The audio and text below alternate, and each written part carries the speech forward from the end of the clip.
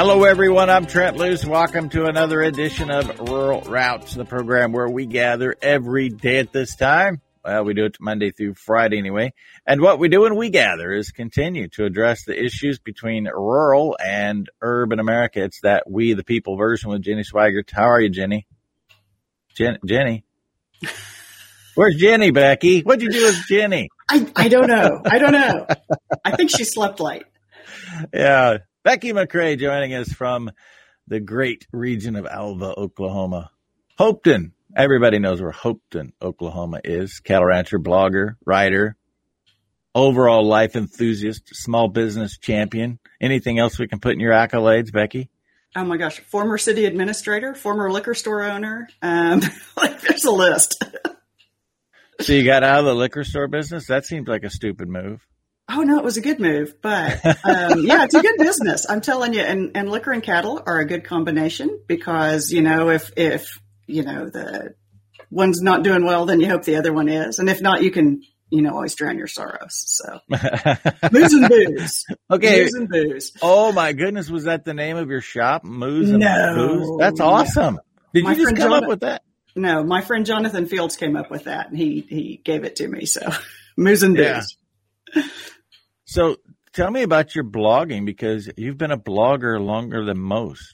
Yeah, I started my blog in 2006. That was right after city administrator life. And okay, I'll interrupt you. Where were you city administrator? Winoka, Oklahoma, population 992 at the time, 93, something like that. So just under 1,000 people. And I was city administrator there for just over a year. And then they said, you know, that's enough of that. And so then I was like, well, I'll go find something else to do.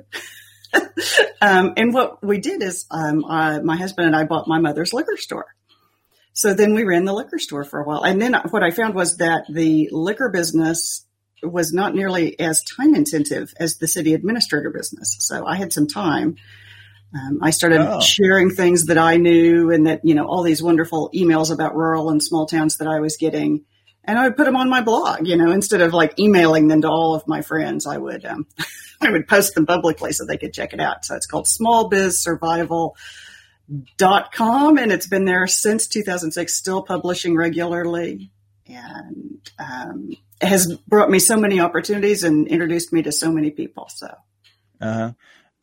Sonny Johnston, your neighbor from Payne County, Oklahoma, he's at Cushing.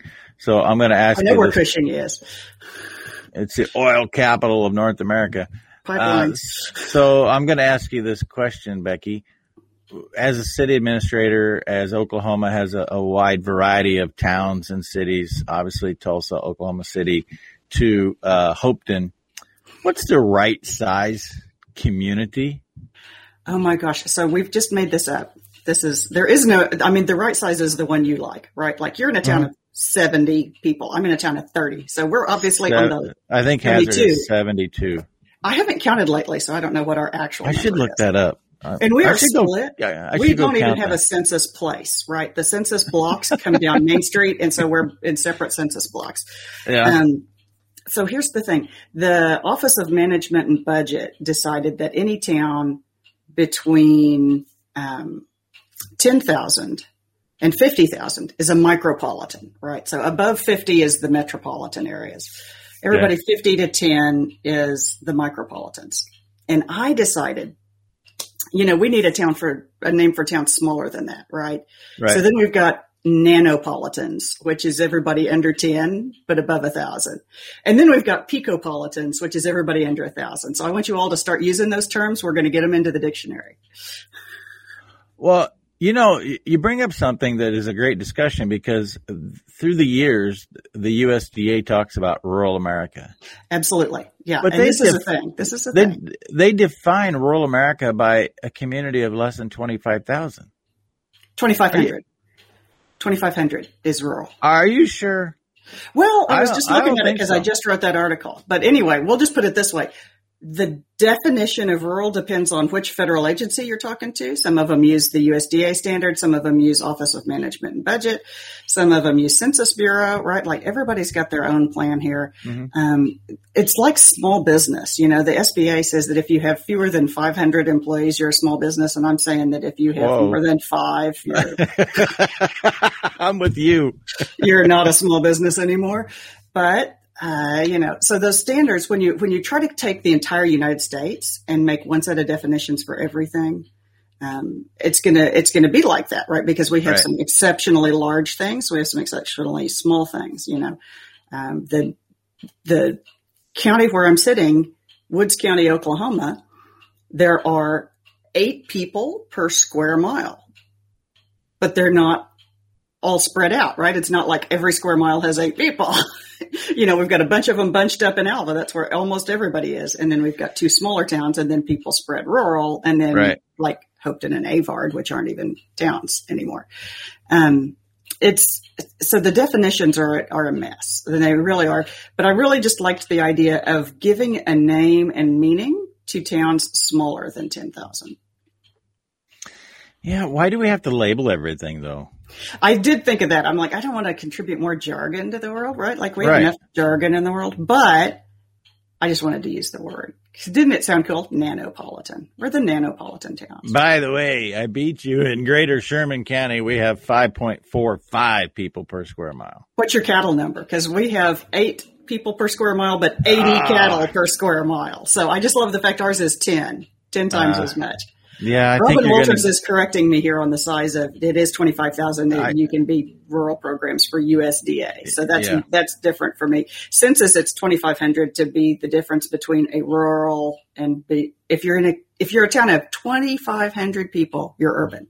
And so when you look at that urbanized number, like the town of Alva counts towards the urban towns because there's what are we at? 5,800 or something like that.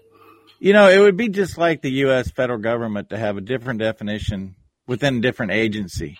I mean, why wouldn't there just be one standard? And who considers 25,000 to be rural? Only somebody that lives in D.C. Somebody who lives in a city, right? I tell you what, I read an article. It was all about we're helping small towns, but this wouldn't work in a town of under, 10,000. I'm like, you're a moron. That's not a small town. Now, that's the things I say out loud to my computer. So I don't usually say that on air for everybody. Sorry. Well, no, it's early. It plays well. Early, so that's all fine. I wish I had this number, and I can't pull it up fast enough to make it work. But yours is probably 10 times as many as well. You're probably as cattle? in the same range. Yeah, cattle. I guess we're about 10 times as many cattle as people. I know. When you have me back on, you'll know it.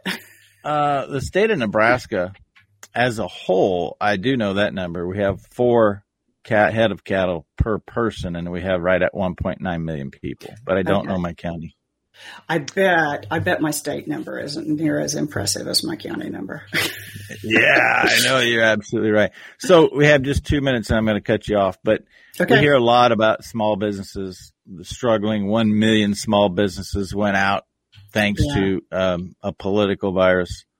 What's your take? No politics. What's your take on the strength of the small business? It's kind of like small towns. They vary. It depends on your business and depends on the person. We see the whole range. But something I learned that a friend of mine said one time is that small businesses are a natural process. It's kind of like breathing. They come in and they go out, right? And there's ones that stay for a long time and endure and are really strong. And then there's constantly businesses that have run their course and go away, and then new businesses come in. My liquor store, when I finished with it, it closed because the building belonged to my mother. She wanted the building for other things, and I let her have the building back because that's what needed to happen. So there's not a liquor store there anymore, and that is qualified as a business failure. So you don't really think that there's anything other than normal attrition taking place with small businesses? I don't follow those stats and trends that closely to say, okay, well, there's, that this was one particular thing. We know that there will always be a next crisis. There will be. And it's more likely to be a local one than a national one or global one. But we know there will be more. And so the best thing we can do is focus on helping every business owner be more resilient, more prepared, more anti-fragile, better prepared for whatever the world throws at us, because we all have, all have things coming. Well, Jim Mauger actually brings up the greatest point that every small business owner has to deal with today. And Jim, I'm sorry, I did not ask Governor Ricketts last night about the unemployment payment going to people in Nebraska. Every small business right now, I don't care if you're on Main Street or you're in the country with trying to hire kids to put up bales. You can't find somebody to work, labor issues. And as long as we pay people to do nothing, they're going to be inspired to do nothing. We'll take a break. Hold on, Becky. We'll talk survey. We'll take a break and we'll be back and talk survey. Ginny might actually show up. We'll see what she's up to. Hey, by the way, I want to remind you about Certified Piedmontese. It just so happens I was showing off a picture to Becky before you came. That's a calf, a Piedmontese calf, born the natural way on its own this week. It happened. We've had a good run of AI-sired calves this week. Certified Piedmontese needs you, the Great Plains cattleman, to be a part of the supply. Get more details about getting paid properly for the beef that you produce at Lone Creek Cattle Co.com. Back with the second leg of the journey, maybe with Ginny Swaggart after this. Welcome back to Rural Route. Trent Loos alongside. Really, Ginny? Are you there? I am here. Yeah, physically at least. Yeah. Yeah. Okay. Well, you missed the first leg of the journey, just so you know.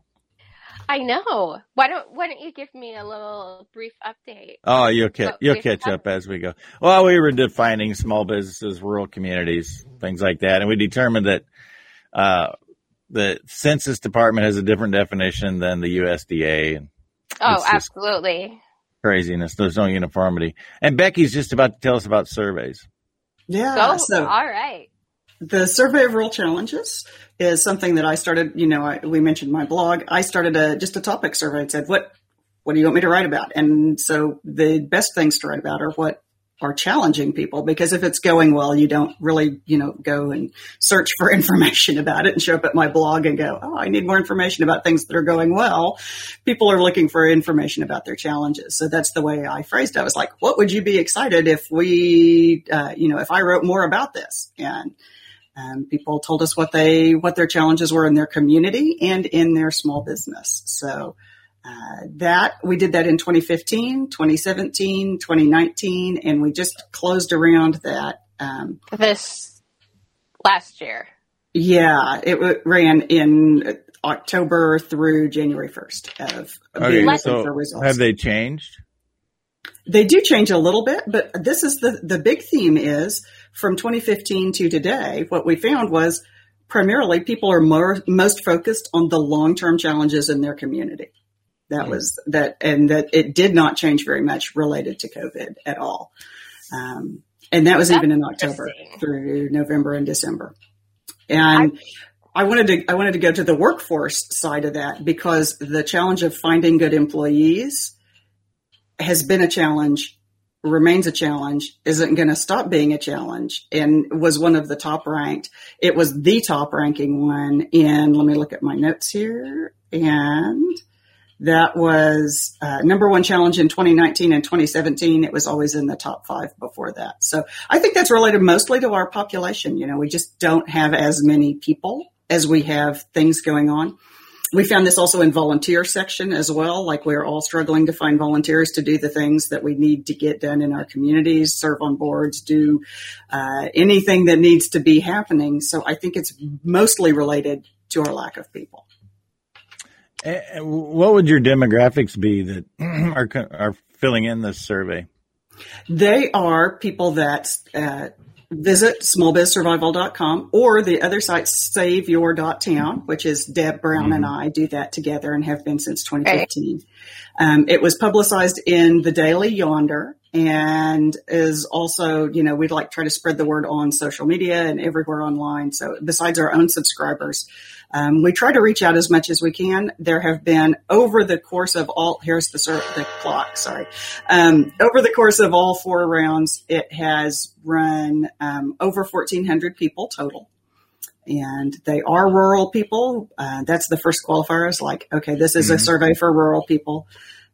But we don't have a definition, right? I don't have an Office of Management and Budget definition at the beginning that says, I'm going to decide what your rural town is. If you live more than a town of 100, you don't qualify. Anybody over 100, we can't let you in. So, but we do get a variety, and we normally get quite a few Canadians, up to a dozen, I think, probably over the whole time. And, some Australians drop in because they read our site as well. We have more in common as rural issues than you might have guessed. But it's related to the sparsity of population. So I've spoken in 5 Canadian provinces, been to Australia 5 times speaking. There's zero difference. The challenges in rural areas in all of our countries, and quite frankly, there are not many differences between the Andrew, the UK. I mean, people are the same everywhere, and the challenges are the same everywhere. We get more Australians and Canadians. The UK has a kind of a different vibe because they're so compact of a nation. England is just compact geographically, and so there's a lot more gentrification issues than most of our broad, more than your town, my town. Yeah, absolutely. Like we could use a little gentrification out here. They have 60 million people that live in an area smaller than Texas. I know. Isn't it crazy? Yeah. To us, it's like, all right. One of the questions that popped up here, there were a couple of things in the chat I wanted to address. One was affordable housing is the biggest challenge to the workforce. Housing is like the top rural community challenge. It's always in the top 5 as well. I think those two things are related. And then the other question was, do people list reasons for not volunteering? And mostly what we see are people talking about, I can't find volunteers to serve on my committee and do things the way I tell them to do, which I think is an old way versus new way thing. Younger people don't want to sign up on your 5-year officer rotation, and they don't want to serve on your committee year round. They want to show up when there's a thing to do and do the thing, and then they want to go do the next thing. And I think you kind of get sucked into, at least I did when my kids first got into school, because I jumped into a 2-year role, and then they wanted me to extend that for 2 more years. But the whole, this is how we're going to do it, and this is how we've always done it, became a challenge for me. Yeah, we call that you're slicing the pickles wrong challenge, which is where, any little thing is cause for being in big trouble for not doing it the way we've always done it, which, believe it or not, things may have changed in the world, and it may not really matter how the pickles are sliced. Maybe focused on the biggest things when you're working with your volunteers. No. Pickles taste better in a wedge than thin slices. Oh, brother. Well, they do. And that was a real story. It was from a church where the young lady showed up to help the older ladies serve the meal after a funeral. Mm-hmm. And so here she is, she's the only young woman in the room. She's helping slice, and they chewed her out for slicing the pickles wrong. Right? Is she ever going to help again with the meal? No, that was it. She was done. I don't blame her. I wouldn't go back either. Okay. And then those ladies are going, nobody ever helps with these meals. And that's human nature. Special we category all do for those church ladies, though. I mean, they got their own demographic. All do it, right? Like Jenny ran into it as well. I'm saying it's a thing. Yeah. I was able to get through. I went through 4 years, and because of the way the kids are laid out in age, I still had 8 years left after those 4 years. And I was like, you know what? I think I'm going to step back from, a leadership role, and then I'll try to help out here and there. And that's what we did. But I wasn't going to be a 12-year well, and PTO the way, mom. The way you said it, right? Like help out here and there, right? When you have a project that I can help with, I will help you. And then when that is finished, I will be done. That is honestly what a whole bunch of us would like from our volunteer roles. We also find, the volunteer statistics show more people do favors for friends and family, help out with small projects in their community than will ever want to serve in that old way committee, subcommittee structure that is still hanging on. And it's a vicious circle because those of us that kind of get burnt out and say, okay, we're done. Well, that just adds to the problem because then there's less leadership type volunteers.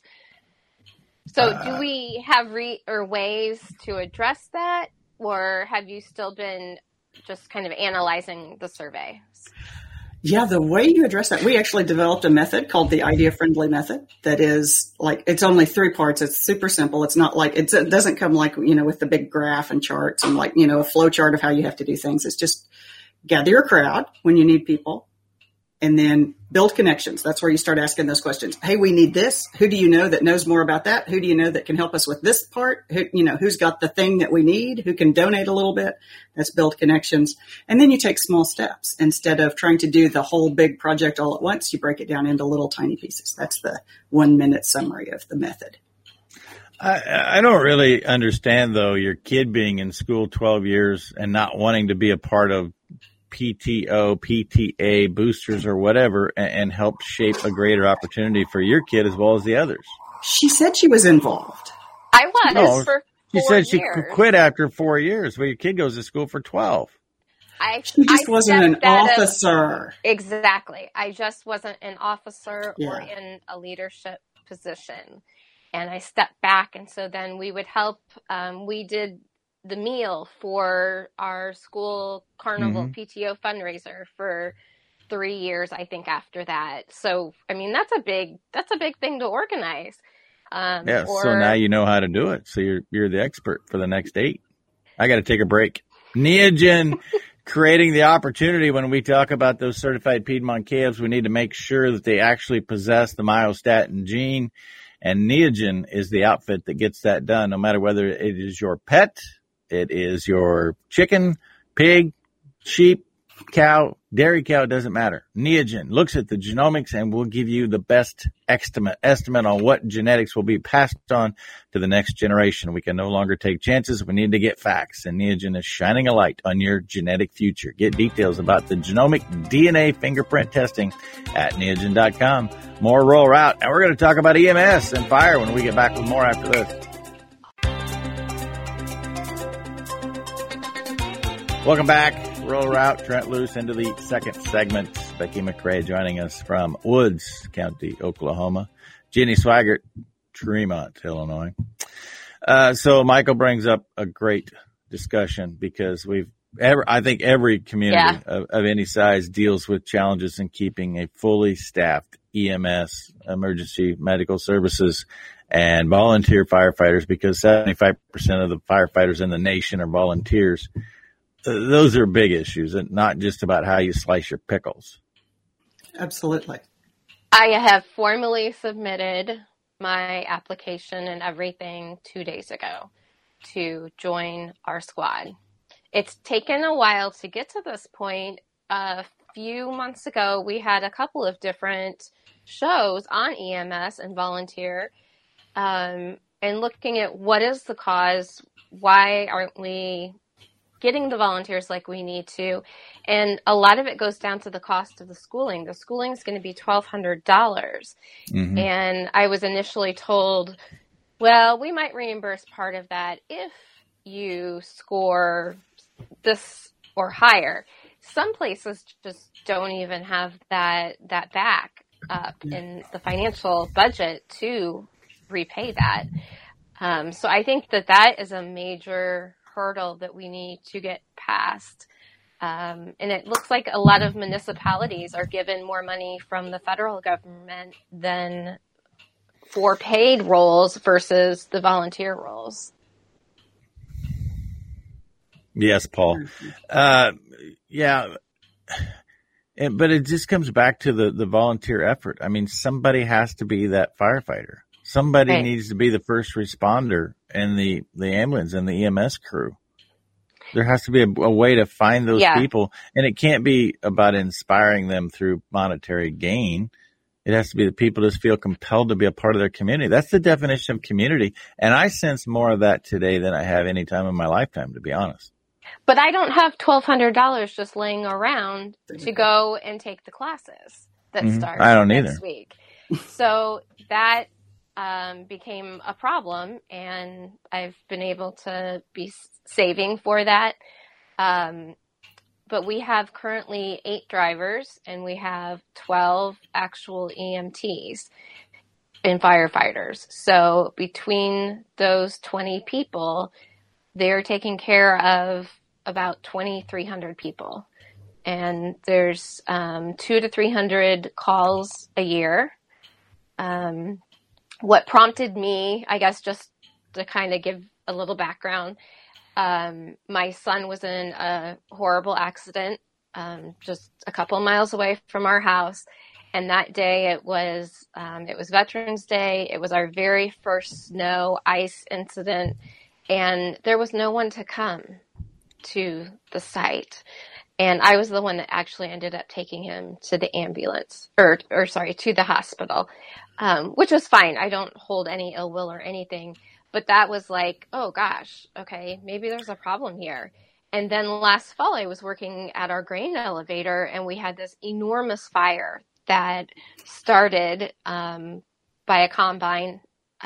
Bearings got hot, and, I've never seen anything move so fast. And it was 20 minutes before the first fire truck arrived. And had farmers not gotten out and started ripping the fields, the damages, there was a subdivision not too far away. I'm sure it would have gotten that far. So that was another part that was like, oh, wow, okay, this is something I've always wanted to do. And I think it's time that I actually take the steps to do it.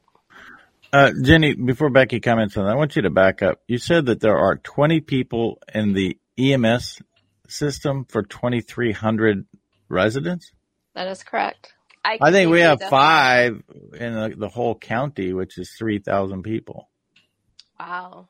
And that's really difficult with how the size of your county and getting to those. Right. I just can't imagine 20. That seems just like way overstaffed, and you can't get somebody to show up when you have 20 volunteers in the EMS for a community of 2,300. Something doesn't make sense. We have that issue. Yeah. It's varies, right? We're back to that question of every town is different, and the number of volunteers that run each service is different in each community. Coverage is highly variable. In our county, we're running up against the point where the town of 300 population, which is Freedom, Oklahoma, was running an ambulance service and covering goodness knows how many square miles out there. And they couldn't do it any longer. So they're looking at the voters approved forming a consolidated district to cover the entire county. But still, that means the further out you are, the longer your response time is going to be. And I remember this was an issue even more than 20 years ago when I was doing city manager stuff. It was, or less than 20 years ago. It's more than 10 somewhere. Who wouldn't want to be from Freedom, Oklahoma? I know. Isn't that a great name? Oh my goodness. They do a rodeo too. You should go to the Freedom Rodeo. It used to be the biggest open rodeo in the West, right? They were still open. You could just show up. I don't know if they still are. Don't hold me to that, because they did do some events, some sanctioned events too. Yeah, I got to be honest. I did not know there was a town named Freedom, Oklahoma. They shut down Main Street and do a dance. I'm saying you should come out. Yeah. To back up, once I get in there and then I can see, what's actually happening, then I can answer that question for you, Trent. No. There's a really good point in here from Robin, who says that in their community, most of the volunteers have corporate sponsors, which are their employers who help purchase equipment and schooling. So that's a different model than I've heard. When I was a city administrator, we funded all of that through city budget. There's a state park right near Winoka that is an ATV area. And so there's a huge number of ambulance calls.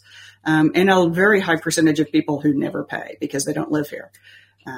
So they would get in an accident, they would be hauled off by the ambulance, and then they would never pay their bill. So each community has its own unique challenges, and you got to get creative. I think having different businesses in the community that can sponsor is a pretty good idea. I like that. So Jenny shouldn't be paying $1,200 as the first step to see if she's even going to stick with it, right? Like that's a terrible barrier. Right. I'm not doing it for a financial gain. No, but you need to go in your pocket absolutely. the first thing before you find out whether Right. I'm doing it to support our community. I'm pretty sure you could find a sponsor to make that happen, Jenny, if you'd ask. Or two businesses would kick in $600 to help you. I would think so. I'll look into that. Thank you. Just an idea. So Becky, back to the bigger premise here, being a champion for small businesses, we continue to see more and more national chains, and the one that has to pop into everybody's mind is Dollar General. I mean, Dollar General pops up in every single store. It has to put pressure on that mom and pop store. Possibly it makes them more efficient and better. But what's your take on how this is shaping the community in rural America? Boy, it is a huge factor in shaping our communities. We had the initial wave of Walmarts going through that was a similar effect on communities. But Dollar General has been far more pervasive about going into smaller and smaller and smaller communities, and still is on this hugely aggressive plan to open even more stores. I cry every time I hear that a community is paying money to have Dollar General come in with a semi truck and haul money out of their town. It's a very damaging relationship that you end up with when you have this model, which is drain money out of the community in order to make money. You do a lot better. SNAP and WIC to do so. That is their target market. Sure. Yeah. But people keep going there. I mean, everybody, that is the choice that they end up with, right? When there's nothing else left, then there's a lot of large structural factors that go into this that we could talk about the policies. I recommend the Institute for Local Self-Reliance. If you want to talk about policy issues around these, they have a huge focus on the Dollar Generals of the world. And the local practical thing that you can do, right? That while you're listening, what can you do is support your local businesses and support tinier opportunity for businesses to get started. So take one big retail building downtown that's too big for somebody to fill all by themselves, divide that thing up into booths and let people run lots of little tiny businesses in there. Do everything that you can to make it easier to get started and get a foothold. Do more events where you have, you do your business fair where people can set up a booth for a day. That's a smaller barrier to entry than, you have to buy a building, rehab it, remodel it, bring it up to code, and then you can fill the whole thing if you can, so that's a huge barrier. Let's get people down to card table size where we can get lots more tries started. That's the practical steps that we can take. Do you get a lot more direct market type companies, like your Pampered Chef or your Mary Kay and all of that at those events versus starting your own storm shelter cleaning company? For instance? I tell you what, yeah, those are two great examples, right? Because we have people running their own home-based thing, they're doing direct marketing, and we want to, if they're making money, then we're good with that. And so, if they want to run a booth, fine. If they want to have a card table set up on the sidewalk at the downtown shop and stroll, then okay, I'm okay with that because it helps add diversity that you don't otherwise have in your retail base. But you do want to make opportunities for people to start. And if they're going to do storm shelter cleaning, I am all for that. Because the community shelter up the street has black widows up in the door frame, right? Like we ought to clean those out before it's time to use the storm shelter. Lots of communities. There's a great community in Norfolk County, Ontario, does a youth entrepreneurship program over the summer. They give every kid $50 to start a business, and they can start any kind of business they want, and they do all kinds of things. It's a very intensive and beautiful agricultural area. They have a huge diversity of products, and so there's kids selling every kind of ag thing. There are kids doing all kinds of services. And then at the end of the summer, if they will turn in a one-page, this is how much money I spent, this is how much money I took in, therefore here's my bottom line, very simplified business profit and loss kind of statement. If they'll turn that in, they get a $50 bonus for turning that in at the end. So kids have to learn a little bit about the bottom line because they have every incentive to do so. So really cool program. Lots of kids start businesses there, and they end up being far more entrepreneurial as a community because they're encouraging that every single summer. They started really small, just with just the $50 and 10 kids, and now it just continues to grow. And now we have to take a break. I want to remind you that it starts today. The official launch is today in Atlanta, Georgia. Arise USA, the Resurrection Tour is underway. Coming to Georgia, Birmingham, Alabama tomorrow, Milton, Florida on Saturday, and then New Orleans on Sunday. See you in the Arise USA Tour. We'll be back with the last segment of Rural Route after this. Welcome back. Rural Route, Trent Loos alongside Becky McCrae joining us from Hopeton, Oklahoma. Right down the road from Freedom, Oklahoma. Suddenly, the new place. I thought I always wanted to be a Muleshoe, Texas, but now I think I want to go to Freedom, Oklahoma. I don't know, those spiders. The spiders are not in Freedom. Freedom's all on its own, right? Like Freedom's out there. Freedom is beautiful, beautiful Western country. Do a little search, Freedom, Oklahoma. So, there's one issue with everything that we're talking about here. And the reason that Dollar General comes in and succeeds is back to what we brought up at the very beginning of this discussion. And that is that give kids $50 and they don't want to be entrepreneurial. Give kids the opportunity to pay them to come and clean up a barn, and they don't need it. They're given everything they could possibly want today. They have no incentive to work. We have to build back the work ethic before we can talk about developing entrepreneurialism. I wish I could give you the reasoning, and I don't know, but just moving from school districts, kids here, we're just very lucky that our kids have a very good work ethic. And so they are totally entrepreneurs. They are coming up with businesses to fly a drone and take pictures, or mowing, cleaning ditches. I mean, my kids are doing all sorts of stuff. But it's not just them. It's when I was sitting and listening to a group of FFA students, they all have all these ideas. Like, one kid is looking into starting to sell solar panels. There's other kids that want to redo tractors. And I don't know what the difference is between the two areas, which are right next door to each other. But I'm really impressed with this age group, I guess, middle school and, freshman, sophomore year. Is that something that you're seeing across the nation? Like you say, it's variable, right? Like we see that it depends on where you are. And we find that some communities are more entrepreneurial than others. One community, Tynesta, Pennsylvania, population, I want to say they're almost 500. So puts them in the picopolitan size that we just created earlier on the show. They don't feel like they have a good entrepreneurial base, and they don't feel like they have a good, that they don't have that entrepreneurial spirit as much as they would like to have. And so one thing they're doing, they're working with the schools to get more entrepreneurial stuff going on in the schools. And then they've also created something that they took an empty lot.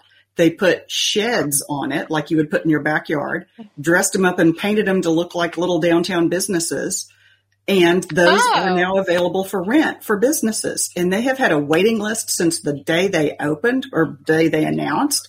They've been full the whole time. They never have an empty spot as people come in here and they run little tiny businesses. And they have everything from, there's the bakery from the next town that uses one. They come over on the weekends and bring fresh baked goods.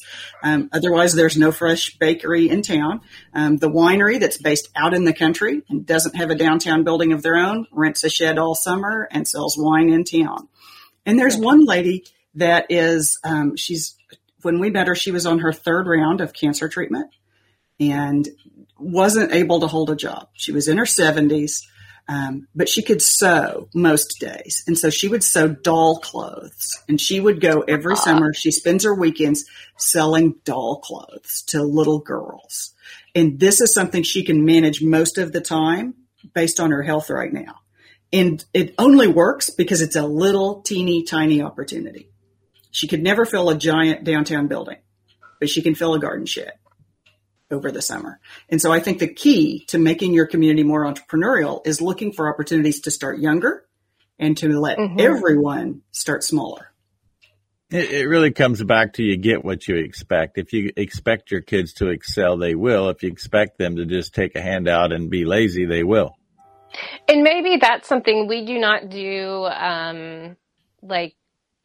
we don't give them money on a weekly basis or anything like that. You know, they have to earn money on their own in order to buy those extra games and things. Yeah, I asked my dad for an allowance one time. I never did it again. Because he started tabulating what my board and rent and food would cost. And so Probably it was like, your food bill was high when you were a kid. Teenage boys eat a lot of food. I ate a lot of food. I still eat a lot of food. You should eat a lot of food, but you should also burn it off. So I got to work on that exercise. But it's, you know, how many people do whatever you need? Just give them whatever they need. They got to earn it. You're instilling that work ethic now. Yeah. Very true. Very true. I hope my train going through town isn't bothering you. Oh, it's no. really laying on the horn. Does the railroad come in and give grants to the community for being that nuisance? No. They do that. They do. I know towns where they do that. Well, we're not that. We don't have that much pull with the railroad around here. You should ask. You get what you expect. Exactly. You know that you should I'm sorry. the I was a town administrator, and I had to deal with the railroad. And if I never have to deal with the railroad again, then that is good with me.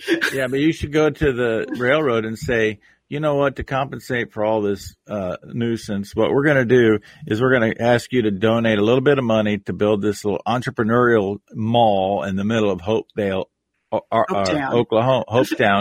Oklahoma, and you'd be surprised what they'll do. It'd be interesting to see. We'll send the mayor down. There you go. I mean, it never hurts to ask, does it?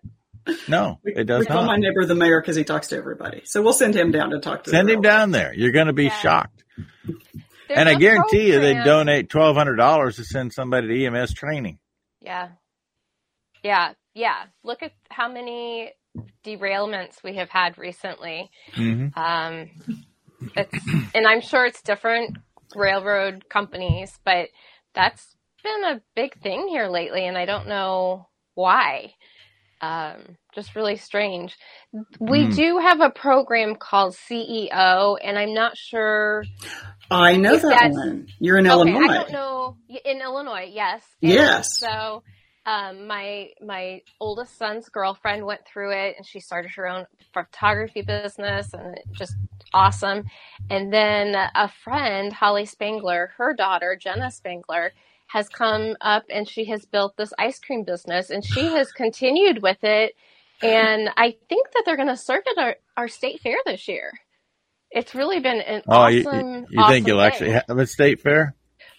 We have received the official word, although, like Jeff says, he's like, a year ago we were going to have a turkey festival too, and it didn't happen.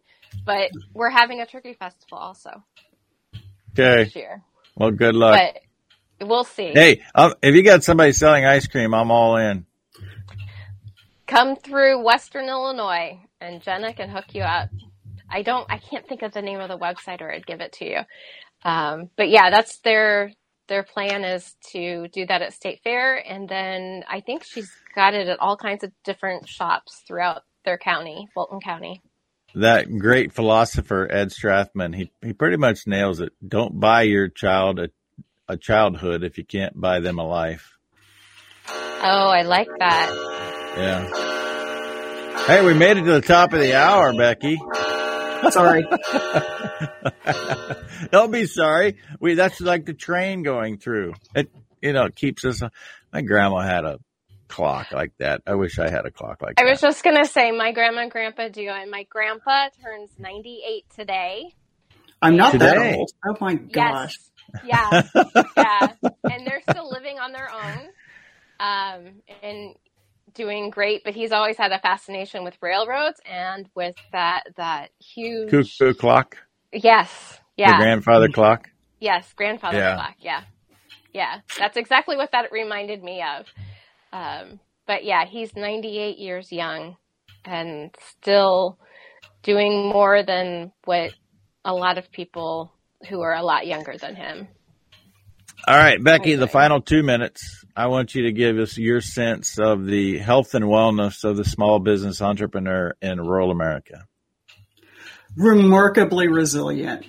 Rural business owners that have made it through boom and bust cycles and commodity price crashes in the past. And, most of our towns have gone through various evolutions of changing their economic reason for being entirely.